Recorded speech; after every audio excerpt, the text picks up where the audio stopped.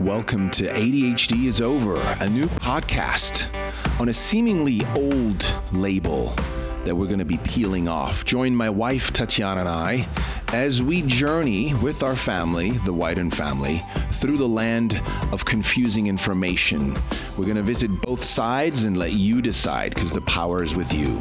Welcome to ADHD is Over.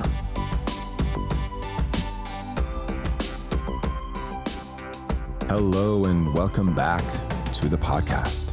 My guest today is Dr. Connie McReynolds.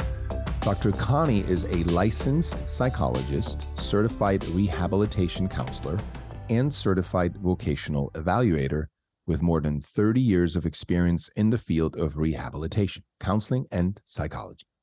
She's the founder of Neurofeedback clinics in Southern California, working with children and adults to reduce or eliminate conditions of ADHD, anxiety, anger, depression, chronic pain, learning problems, and trauma.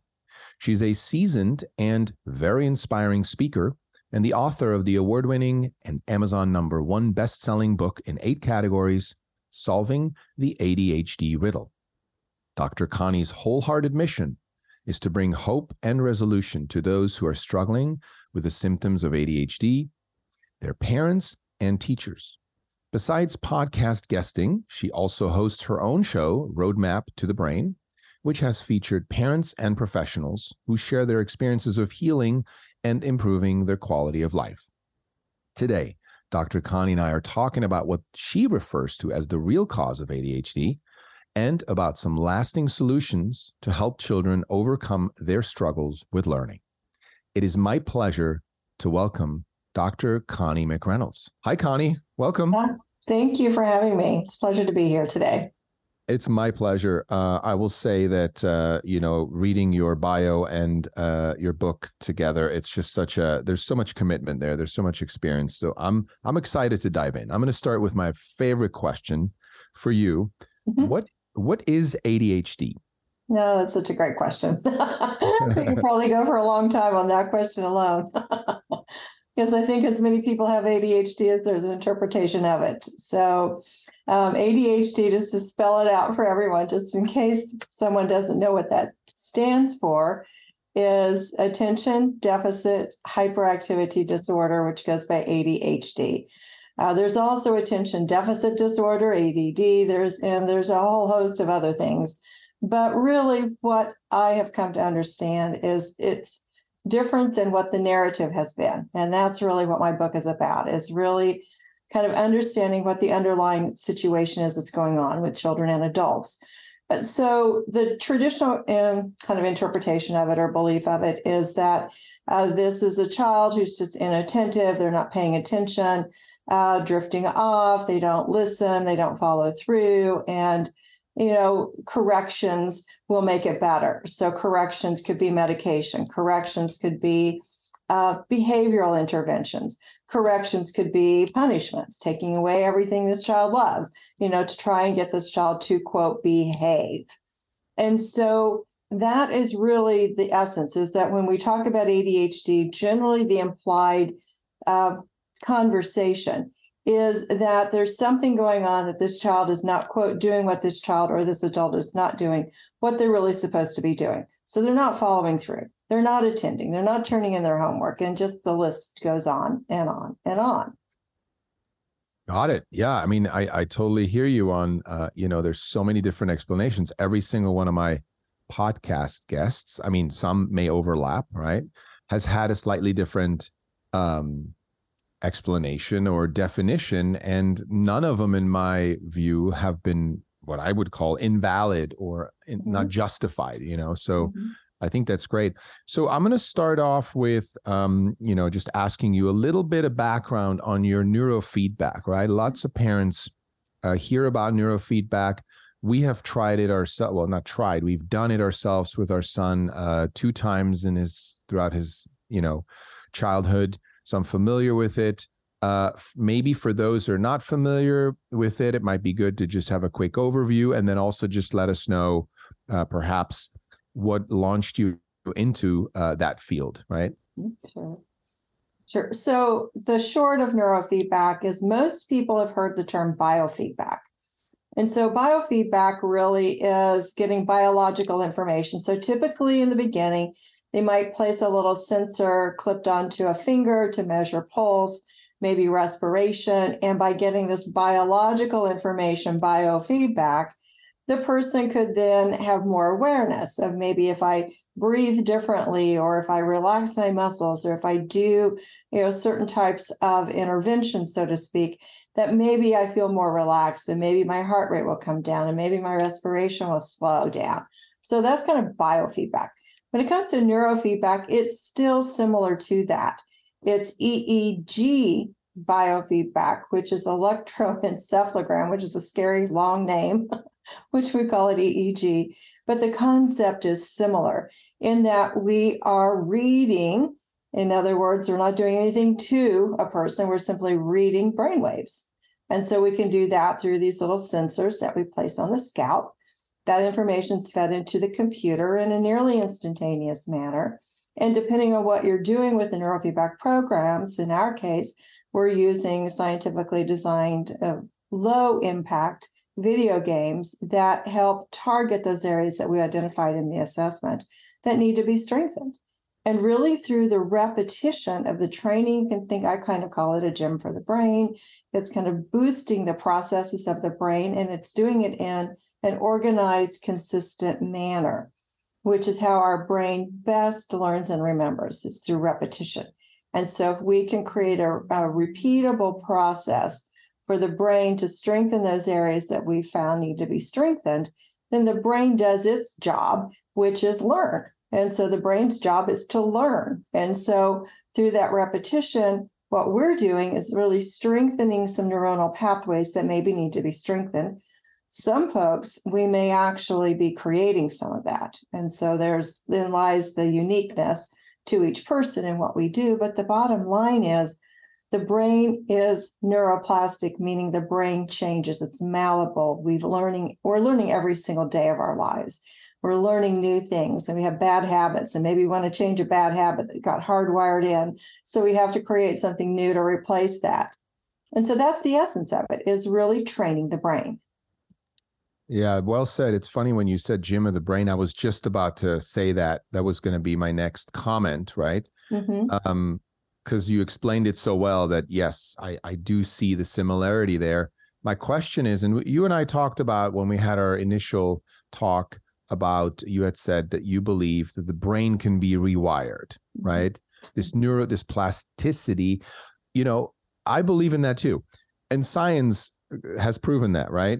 Now, the question is, why do we keep hearing statements that actually imply that that's not possible? Because when we hear an expert say, well, your child has ADHD, you got to take medication for life. Well, that's the contrary to the brain can change, can be rewired even into older age, right? Mm-hmm. Why do you think that is? And what is that about? Well, in my opinion, and that's what you're going to get here. That's what I want. In my opinion, that's kind of the old paradigm. I'll just put it that way. I think it's an old paradigm. I think it's a paradigm that my work is, and other people are doing similar things out there, maybe not exactly the same, but we kind of are looking for these alternative narratives. And I think that's really what's surfacing in today's world is the tried and true things, the things that we thought maybe were working. Well, we're finding out not so much of it is working as well as we thought that it was. And this is particularly the case for children who are diagnosed with ADHD or the host of diagnostic conditions that they come in the door with into my clinics. It can, the litany goes on and on and on for what they're diagnosed with. But I think we have to look at what is the outcome, what are the results of the interventions. And so if we're looking at medication, maybe that works for some folks. Maybe that's a good pathway for a few folks, or some folks, or many folks. What about the ones for which it isn't, which are the people who show up at my front door? So these are the parents or the adults or whomever, and they fall into two camps. They fall into the camp, we've tried everything. We don't know what to do. Our son or daughter still is struggling. Nothing has worked. We're not getting lasting results. Or the other camp is, we don't have any intention of going down. that pathway of medication because we've heard too much, we've read too much, and it's not for us. And so regardless of how they get to my front door, we have to have a solution. And what really evolved over time, we can talk about that, is really how I got there. And it is something that was just uncovered, discovered, kind of revealed as time went on. Yeah, and that's great. And I definitely want to go there. And I just want to say too that, maybe for the listeners here, for the parents, if you're going to see an expert or if you're going to see your expert again, just to ask that simple question, like, do you believe that the brain can be rewired? Do you believe that neuroplasticity is real? And what do you have to say to that? Because I feel like just engaging in a conversation, and, it's not a confronting question, it's just asking about science in a way, right? Neuroscience might actually make a parent realize, oh, I'm with the wrong expert. They're just offering medication. Mm-hmm. They're not talking about neurofeedback, or they kind of laugh it off, or they say, well, you can try, but it's not really, Have you come across that where parents said like, yeah, I don't know if this is going to work because I was told it's not real, or, I don't know, something like that. Well, it's kind of interesting, a little more in the beginning of 15 years ago, but I've been out here doing it long enough that by the time they find me, it's because someone has said, you need to go see her. That's really kind of what's happening out here. And part of that is because what we do gives lasting results. That's the difference here, is that, and the research is there, it's in my book, anything that I've cited that's in the back, you can go find the article about it. So the research is there that children who have been on these medications for years, sometimes when they come off of that, their symptoms typically have not improved or are any different than children with the same symptoms who weren't on the medication. So in other words, these medications may dial down the behaviors, which is, in my book, a symptom, but it doesn't really get to the underlying causal factor and solve that. So, when you go down into it, it's something different.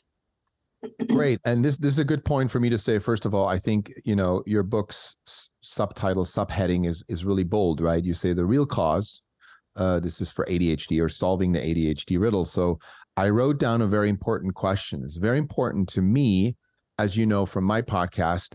I'm really, you could say I'm going down an alternative path, right?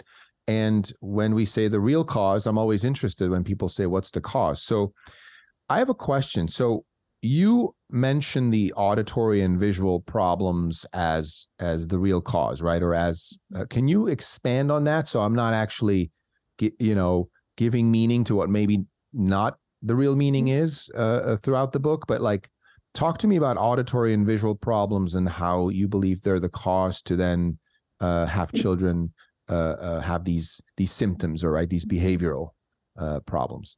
Well, this came about over a course of time, because when I started this, parents were showing up. I really started a pilot project about 15 years ago, and just we found out about neurofeedback, pardon me. And we just really wanted to see, what this was. And we were using this assessment that looks at 37 areas of auditory and visual processing. And the assessment was initially created, not by me, but by used it for a long time. But it's designed to kind of identify, does a child have ADHD? And then what I started realizing is that it kind of doesn't matter what we call this. What really matters is what's working and what isn't working in this child's brain. And so when we talk about auditory processing, I'm not talking about hearing, but I will say to parents, you may want to make sure you've checked your child's hearing, because that could be a valid concern.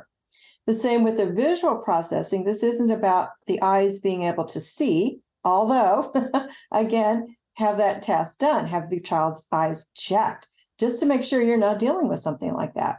And if you can rule that out, and we still are seeing all these difficulties, then it's something that's going on with how this child is able to interact with their world.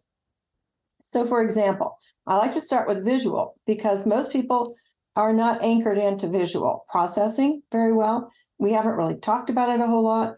So, but there are clear signs of it. So clear signs of visual processing problems could be the child who has really messy handwriting. And so if this child can't form their letters correctly, maybe they copy words and they leave letters out, or they leave words out in sentences, or maybe when the teacher's at the whiteboard and they're trying to get things from the whiteboard down to their paper, it just isn't happening. They might have the messiest room on the planet. They can't seem to get it cleaned up and organized. Parents say, put your toys away, and it just never quite happens. So these are pieces of the puzzle that people perhaps have not really delved into and thought about, from the fact that maybe this is a sign of something. Maybe this is something that we can decode. Mm-hmm. And so if you think about auditory processing, this is where we really kind of hone in more in our society. This child doesn't listen. It just goes in one ear and out the other. Doesn't matter how many times I tell him to do this, nothing ever gets done. Well, that's a pretty common conversation that a lot of parents have. But there's another one that they're not really tuned into, which is auditory speed.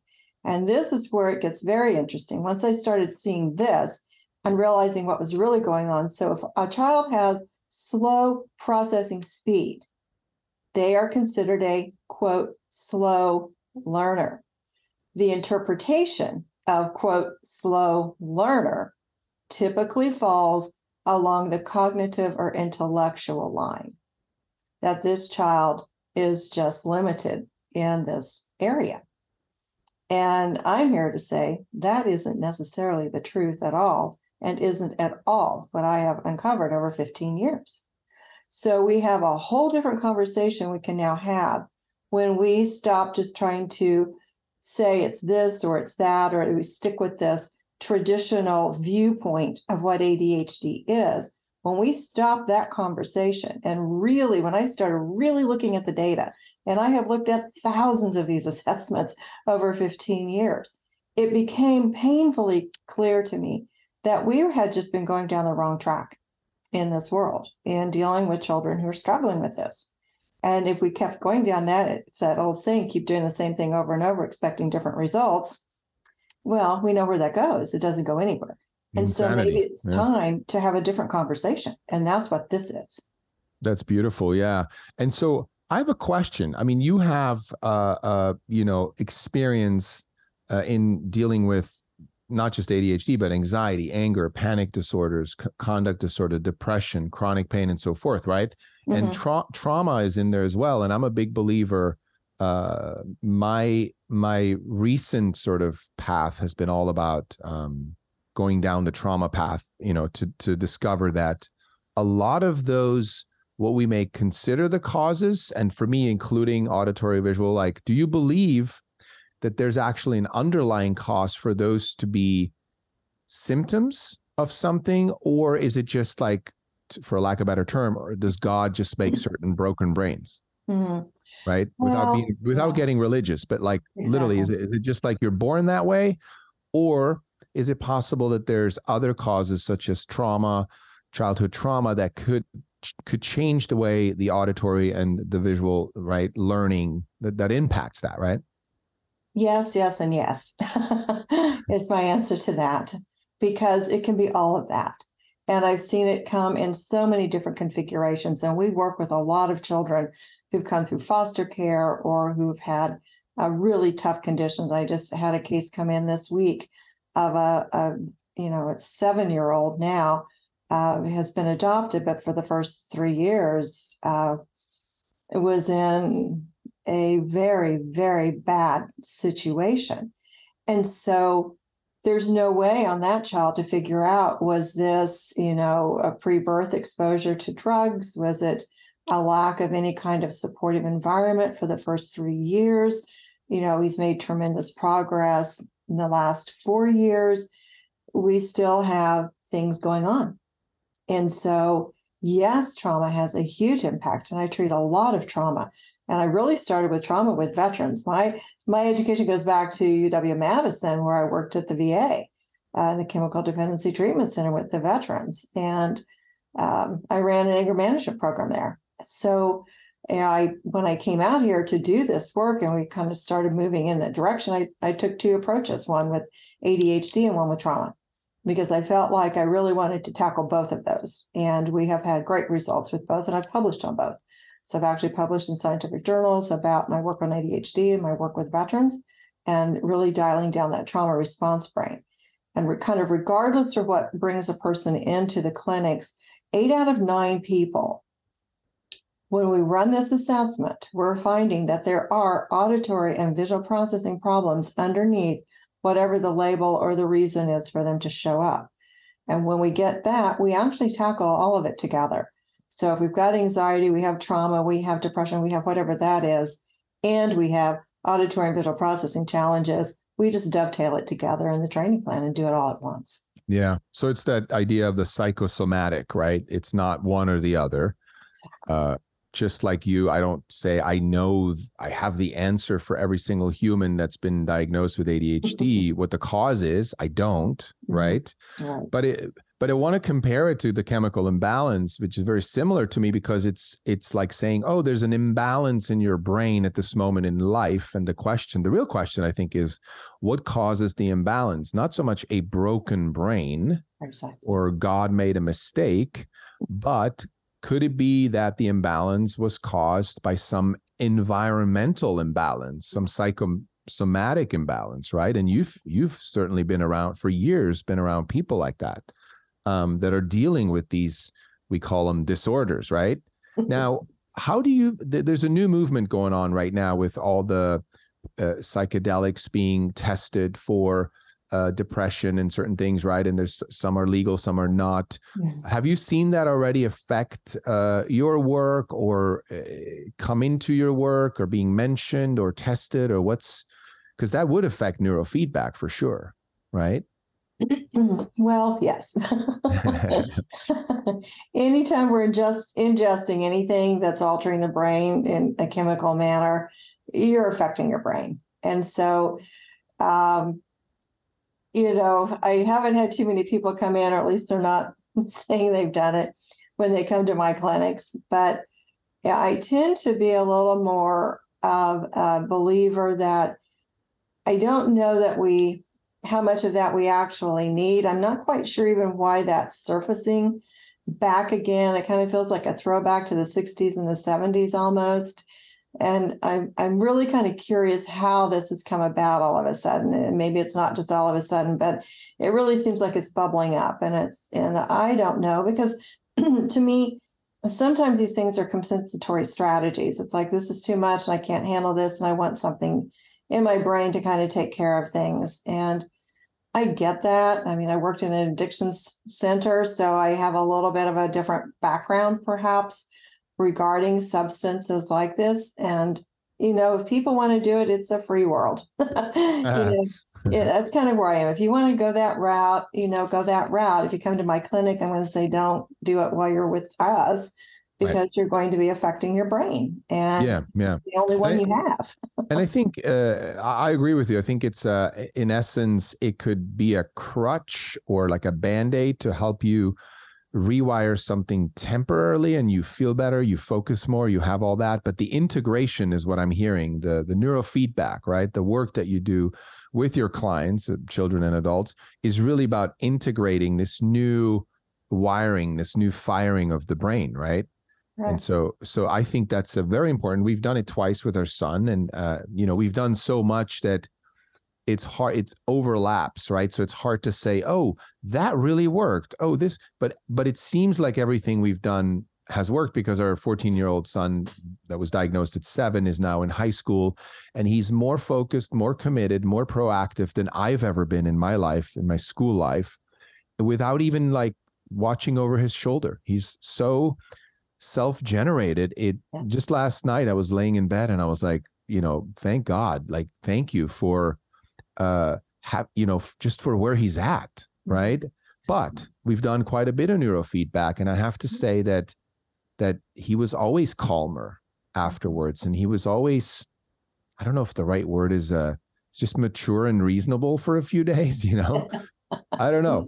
Mm-hmm. What are some of the, for our listeners, what are some of the things that might be instant results versus long-term results, and how long typically does someone do neurofeedback with with you, let's just say children for now. If you could share a little bit about that. Sure. So I kind of want to wax just for a second on this instant gratification piece, because I think that we have been so hardwired into believing if we just ingest something, our life is going to be better. And maybe, but I am old enough that I remember the cover of a magazine decades ago that came into the household. I was a child, and there was a plate with pills on it. And the heading on that magazine was, "This is all you're going to need in the future." It's like, what kind of programming had started way back then to where we think what we need is a pill to be able to take care of us? Now, I am not against medication. So there are people, if you've got heart problems, you've got blood pressure problems, you have kidney, you have things going on, there are certain medications that, you have diabetes, you need to take care of this. So that's not what I'm talking about here. What I'm talking about is kind of these other situations like ADHD and other types of things where people are uncomfortable. They can't quite get a grip on what's going on. They don't feel like they're as sharp as they want to be, and they're striving for something. Part of that, and I talk some about this in the book, is a lack of dopamine in the brain. And we can't rule out what some of these meds or pharmaceuticals or whatever we want to call them are actually attempting to do, which is to alter the brain chemicals. But what if you could actually do that yourself through an organized, systematic training program?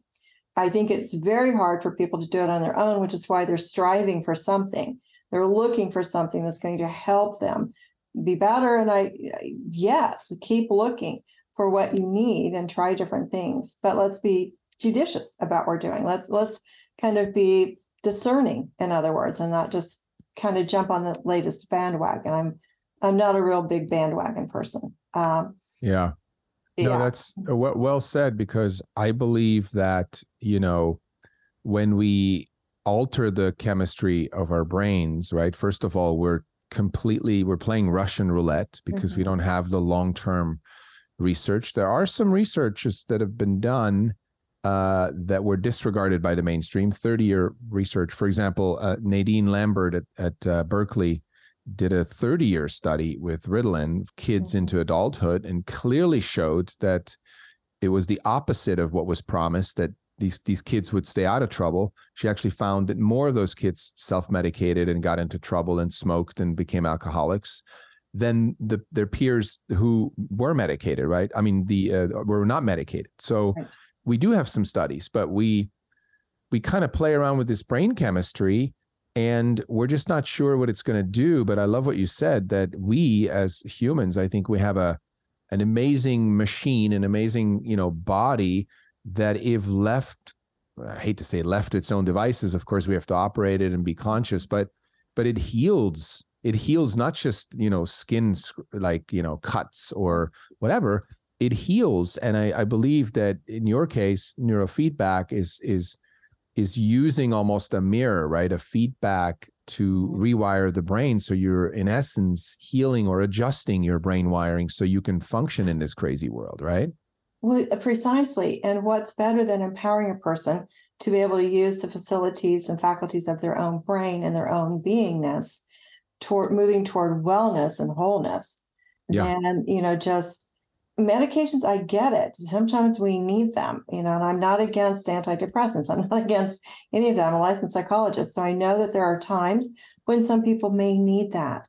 But I think we're in an overprescribed world. Yeah. And so I think part of what we are seeing, I think so much shifting going on the planet with our approach to things. And that's why I think this is such an important topic for your listeners and for teachers and for parents and anyone concerned about a child or, a loved one. There's something that could be different. We desperately need a different narrative about this. And that's really why I wrote the book, which is, let's get this different narrative out there. Teachers need to understand this from a different point of view. This isn't just a behavioral problem. This is something that this child's struggling with, and we don't want to diminish that, but we need to have useful and reliable and demonstrable outcomes and results that with some of these traditional interventions, the wrong diagnosis is not going to lead us to the right intervention. And that's what I think happens in a lot of cases, that we just plaster these labels on and then chase after whatever's designed to tackle that label. And we're not really dealing with what's going on here. We're just trying to drive down these behaviors. Yeah. And the behaviors are language. We have to understand that. Yeah. And it's interesting that, if we think about this, you said earlier that, when kids have visual processing or auditory problems at school, for example, right? We call them slow learners. And I always thought, well, who says we need to learn fast? Where does this rule come from? Well, we've created it. We created a school system that you have to get through this year and do this and this and this and this grade and this next Ivy League school and graduate by the time you're 24. And, there's like a speed that we're just feeding and inciting in this system. And so what if somebody learns reading late? For example, I'll give you a great example. I'm really proud of my kids. They were at a self-directed learning school in the early years. And everybody, all our friends were concerned. They're like, well, your kids they're not really reading yet. And we were told by the school, like, don't worry, it'll come. And so we were a little nervous, right? But one day I went to the school. I remember I'd sort of forgotten about the issue. I went to school. And they were playing Pokemon cards, right? Because they could do whatever they wanted. Literally, the kids could choose what they wanted to do all day long. There was never a rule. They were offered activities, but they didn't have to do it, right? So they were playing Pokemon cards. And I see my son reading the cards, and I go, whoa, wait a minute. I'm like, did you just go back, read that again? And he read what was on the card, and it's complicated. I get lost in those cards. And I was like, oh my God, he's reading. So he needed to learn how to read because he wanted to play the game that he loved, and he just did it. And from then on, he still doesn't like books, but he can read fluently. Now, it took him about a year longer or a year and a half longer than the average kid, right? Than the norm. But so what? Yeah. You know what I mean? And that's where we get all caught up in like, well, is a year behind. And well, if he's a year behind, then what? And what do you say to parents when you encounter this, the busy professional couple who's stressed, who brings you their child and who's like, please, we need to keep like that frantic energy of we need to, let's go. How do you handle that? Well, and you see the stress in the family and you see the stress in the child. And so sometimes it's a conversation about, do they really need an activity every single night? And they're working at 6 o'clock in the morning and going until 10 o'clock at night. And then there's the weekend activities. And, not that I'm a big fan of the pandemic in any stretch of the imagination. However, it did cause a pause in some of that frenetic pushing kind of behavior. And so I see a lot less of that now coming into my clinics, interestingly enough, because I think there was a long enough pause that people's brains were able to maybe retool themselves and get out of some of that frenetic, got to do everything. If this child's going to be damaged if we don't have this child, and every single thing that's offered every single day, 12 months out of the year. There are probably still people out there that are doing that, but I really try and encourage people to slow down, because each child is different. And really what we're looking at when we do this assessment, and like I said, I've seen thousands of them, they're all unique. And so each person on this planet has their own unique pathway. Now, if there's something we can find that we can strengthen through kind of what I call the gym for the brain, then why would we not do that and give someone, the advantage that maybe they don't have? So I think it's a little bit of a mixed bag, and it's kind of an individual case-by-case situation, because I've kind of seen a lot of it. I've seen everything on the spectrum, to where, they were doing way too much, and maybe some families aren't really kind of geared in and doing enough to find those supports. So I don't think there's an easy answer necessarily that's a one-size-fits-all, but I do think we have to evaluate, and I really kind of look at the family unit when they come in, because parents have to come in with the child And so I meet with the child, they go off to do the assessment, and then I'm meeting with the parents for a good half an hour just to try and figure out, how is this family wired, what's working, what isn't working, and then develop a strategy for this. Would be interesting to have like two, equipment. One measures the parent, one the child, and then you overlap. You're like, oh, I see where this is coming from. Well, it's kind of interesting because not infrequently, I'll just put it this way, I'm going over the results of the assessment for the child, and the parents going, I think you're talking about me. Absolutely. Mm-hmm. That was the same with our son. And I was like, oh, I was never officially diagnosed back in the 70s, but Right. probably would be today if I was open to being diagnosed and if I saw value in that for me, right? But I did it for this project. I had myself diagnosed, and they were like, sure, yeah, I mean, you definitely have some ADHD, right? And I was like, okay, good to know what you think, but I'm healing it in a different way. But perhaps this might be a good moment to talk about. You've already touched upon it, but in your book is obviously about lasting solutions, right? So when our listener hears go do neurofeedback, that's one action, right? You go, I'm assuming obviously we'll have in the show notes, we'll have a link to your work and all that, and listeners can reach out or contact your centers. But what other solutions are you a huge fan of? Like what have you seen really work powerfully? Well, what I've uncovered, I guess, you discovered, or whatever you want to call it, is that if you have some sense of what's really going on with this child, we'll focus on children. It applies to adults too. But for right now, let's focus on the children. So in the book, there are actually checklists. After the auditory processing chapter, there's a checklist after the visual processing chapter. And then some children have a combination of both of these. And so if you can hone in on really kind of what the symptoms are, what the behaviors are, then it can give you a clue as to, okay, how do I really need to interact with this child? Because as I mentioned, if it's a visual thing and this child's handwriting is really messy, that's going to be something totally different. So you can't just willfully do that. You can try and force this child to write well, but processing is processing. And so that's a different thing. The same with auditory.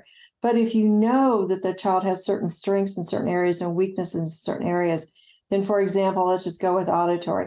If you can see that there are multiple markings or identified weaknesses within auditory, and the visual seems to be working pretty well, then switch to visual instruction and inform the teacher of this.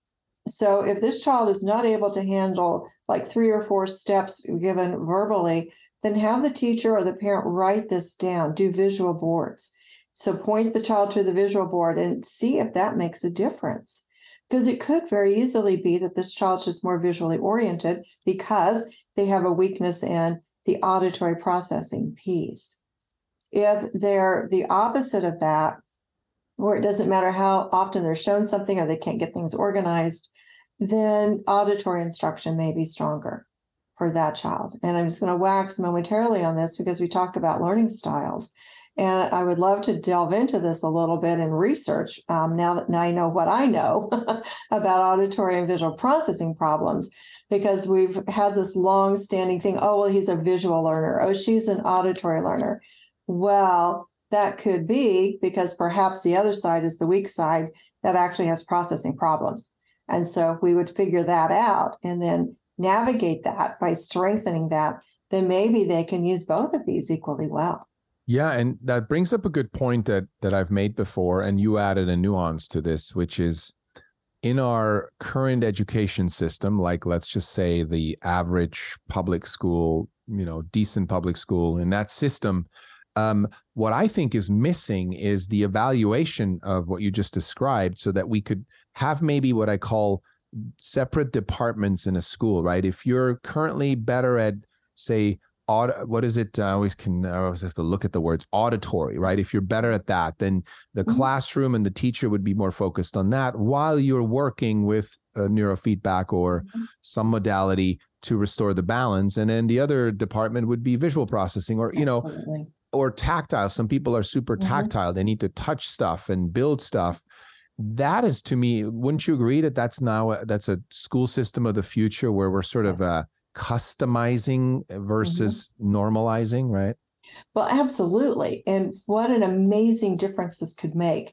So if you could actually just figure out what direction this child needs to go, instead of trying to shove this child into the square hole in the classroom that needs to fit into, we've become so rigid in these school systems. Now, not all of them are that way. The ones you've mentioned that you use is a completely different system. But when we're talking kind of the traditional public school that's tied to government funding, the government assessments, and just the pressure that's on these teachers and these administrators to perform and produce, it's become more of a factory of sorts than a learning institution. Right. We've lost the focus of learning, and we're all on producing certain kinds of results and test scores so that we can justify what we're doing. Well, these children that I'm working with, at least, don't fit into any of that. And so that difficulty that's happening in the classroom, I hold a vision for a completely different world for education. My mother taught second grade for 32 years in the same classroom. I was in the classroom for 25 years in a university, so I understand the classroom. And when I ran this pilot project that I did in an elementary school, I saw light bulbs coming on in teachers that were amazing.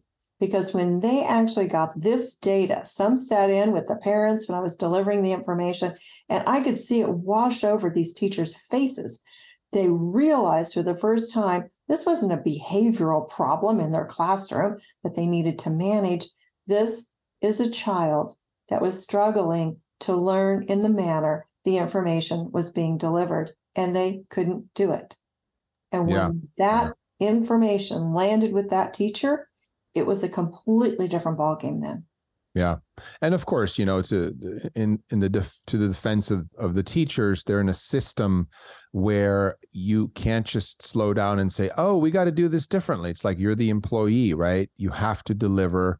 You need most likely your paycheck. And so that old machine just keeps moving forward. Broken. It's broken in so many places. It's just broken. Yeah. So imagine if we had this assessment in every elementary school on the planet, and we could, by second or third grade, figure out what's going on with each child. Some children are doing fine, but there are others that just seem to be struggling, can't quite find their feet, can't get their footing. They're, working hard, but it's just not coming together for them. What if they actually have an auditory or visual processing problem? And what about the child that has both of these? And I've worked with these children. So I've had children come in, and there's an example in the book where this child had zero ability to process information, both auditorily and visually. And this is a child that is just going to be perpetually lost in the academic program. They're going to get channeled into special programs, and those programs aren't going to meet the need, because if this child can't take in auditory or visual information, it doesn't mean they are cognitively impaired. Right. Or as we would call stupid, I mean, really, that term gets thrown around so much of like, you're stupid, you're slow, you're broken, whatever that is, right? And if that information is out there and people understand what's happening, then that falls away. So then a lot of the bullying and the labeling and the name calling, right? And that's huge. It stops because we figure out what's really going on and get this tuned up. And so literally we've created, brainwave pathways so that children can have this auditory and visual processing. And we do 10 hours of training, and then we reassess. A child that comes in or adult that comes in that has very low or almost non-existent processing, honestly, they're going to be there a little bit. But in the long run, you've just given this child auditory and visual processing, and you have changed this child's life trajectory. And thanks for saying that. It just brought me back to a question I asked earlier. I just wanted to ask you again, like, what, for a parent who's not familiar with it or they've never done neurofeedback, but they're interested, give me an average of hours or treatments that you think, just from what you've seen, right, from between the longest and the shortest, sort of an average time frame of doing the work? The average is typically somewhere around 20, 30 hours of brain training. And the good news about that is once we get those brain waves strengthened and reinforced, they don't need to come back for us. So that's really an amazing piece of this, is that we're able to measure that and keep track of it and then adjust the training plan as they're going along every 10 hours. Some children don't have that far to go. They may be struggling a lot, but maybe things are not that far off. And so they could get done in 10 hours. And we've had some children do that. We've had some adults do that, to where they just get it tuned up. I've had adults that have made such a big difference in their life that they just don't want to stop coming because they keep feeling like they're continuing to get better and better and better. And I've had adults that we've treated with very severe psychiatric difficulties who 5, 6, 7, 8 years later are coming back and still saying, my brain just keeps getting better and better and better. Wow. That's amazing. I mean, that's not a lot of hours if you think about it. If you do 20 hours for a child, right? And is it typically like a couple sessions a week, or how would you space that out? I do 30 minutes because I found we experimented in the beginning with just, it's 30 minutes is an hour. For our program, if you get much past 30 minutes, you get into 45 minutes, people are tired and they just have kind of a longer recovery time from that, because this is a workout for your brain. And so what we tend to do is 2 or 3 times a week. They need a day in between, ideally. And we do 30-minute sessions, and we'll do 20 of those, which equates to 10 hours of brain training. And, I can do this with people regardless of where they sit, because we figured out how to deliver this. And so what's been nice is that with the advent of the pandemic, some of the good things happened is the systems got a lot better, Zoom got a lot better, and, internet services got speedier. So there are ways to really help people kind of regardless of where they're sitting. So this is a remote application as well. It is for us. I don't know. And for us, it's exactly the same thing as you get when you're in our clinics. Now, there are a lot of remote things out there that are quite different from that. I just want to stress, for us, it's the same exact thing as if you were driving to my clinics. And I actually have local people who are doing it at home. Some people have transportation problems. They can't get out of the house, chronic pain situations. And so they just set the unit up at home. We lease it to them and license it and such, and then continue to do the work. And so I do the intakes via Zoom for those folks. We've done up and down California and kind of across to other areas. I will say, as a licensed psychologist in California, I can diagnose here, but I'm not going to issue a diagnosis anywhere outside of California. I am a certified rehab counselor, which means that certification is good in all 50 states. So there is, some qualification I've got there that I can help people. And this is a non-invasive process. So that's the other piece of it, is we're doing brain training. I don't claim that we're going to cure any particular situation, but we have evidence of improvement of different types of processes. And so that's really what I focus on. And I've never been a big label person. I've taught psychiatric rehab for decades in a university setting. And I would always say the diagnosis may get a person in the door, but it isn't going to tell you anything about the person. I love that. I love that. Yeah. And for our listeners, obviously you can reach out, there'll be links in the show notes, to perhaps get an assessment done, right? An evaluation. It doesn't hurt to do that. We've done that. We've done the evaluation. We've done the neurofeedback twice in our son's earlier childhood. And one was more recent, I would say 3 years ago. And the other one was maybe 6 years ago, 7 years ago, right after he was diagnosed.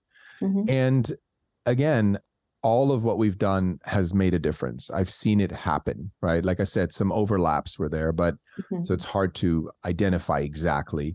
But I'm a big proponent of neurofeedback. It's come up a lot. I had a parent reach out recently that reached out 2 years ago that's done neurofeedback and other modalities and is now weaning their child off of medication, which I'm so happy. I was so happy to read that. And of course, I never gave advice, or I'm not a medical professional or anything, but I think they've come to that realization that things like neurofeedback really made a difference. They saw results and they're like, you know what, we're going to try without medication. I think that's amazing. And I will say parents come to me for that very purpose. It's like, we've gone down this road, we're using this, the symptoms come back, the med wears off, we have cataclysmic meltdowns in the middle of the afternoon when the meds wear off. We need something that's more permanent than this. And that's really what a lot of folks are looking at. And we've had people, I'm not a physician or a psychiatrist, so I don't make a recommendation pro or against the medications or when to come off of them. I will give them signs to look for because sometimes as the brain gets better, the symptoms change. And so do the side effects for some folks. So I always refer them back to their physician or their psychiatrist to work on that. And I said, go in and tell them what you're doing.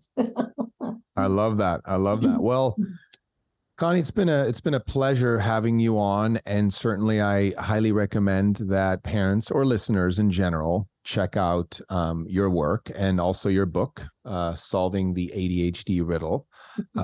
Very successful on Amazon. The Real Cause and Lasting Solutions to Your Child's Struggle to Learn. I think there's a wealth of information in there.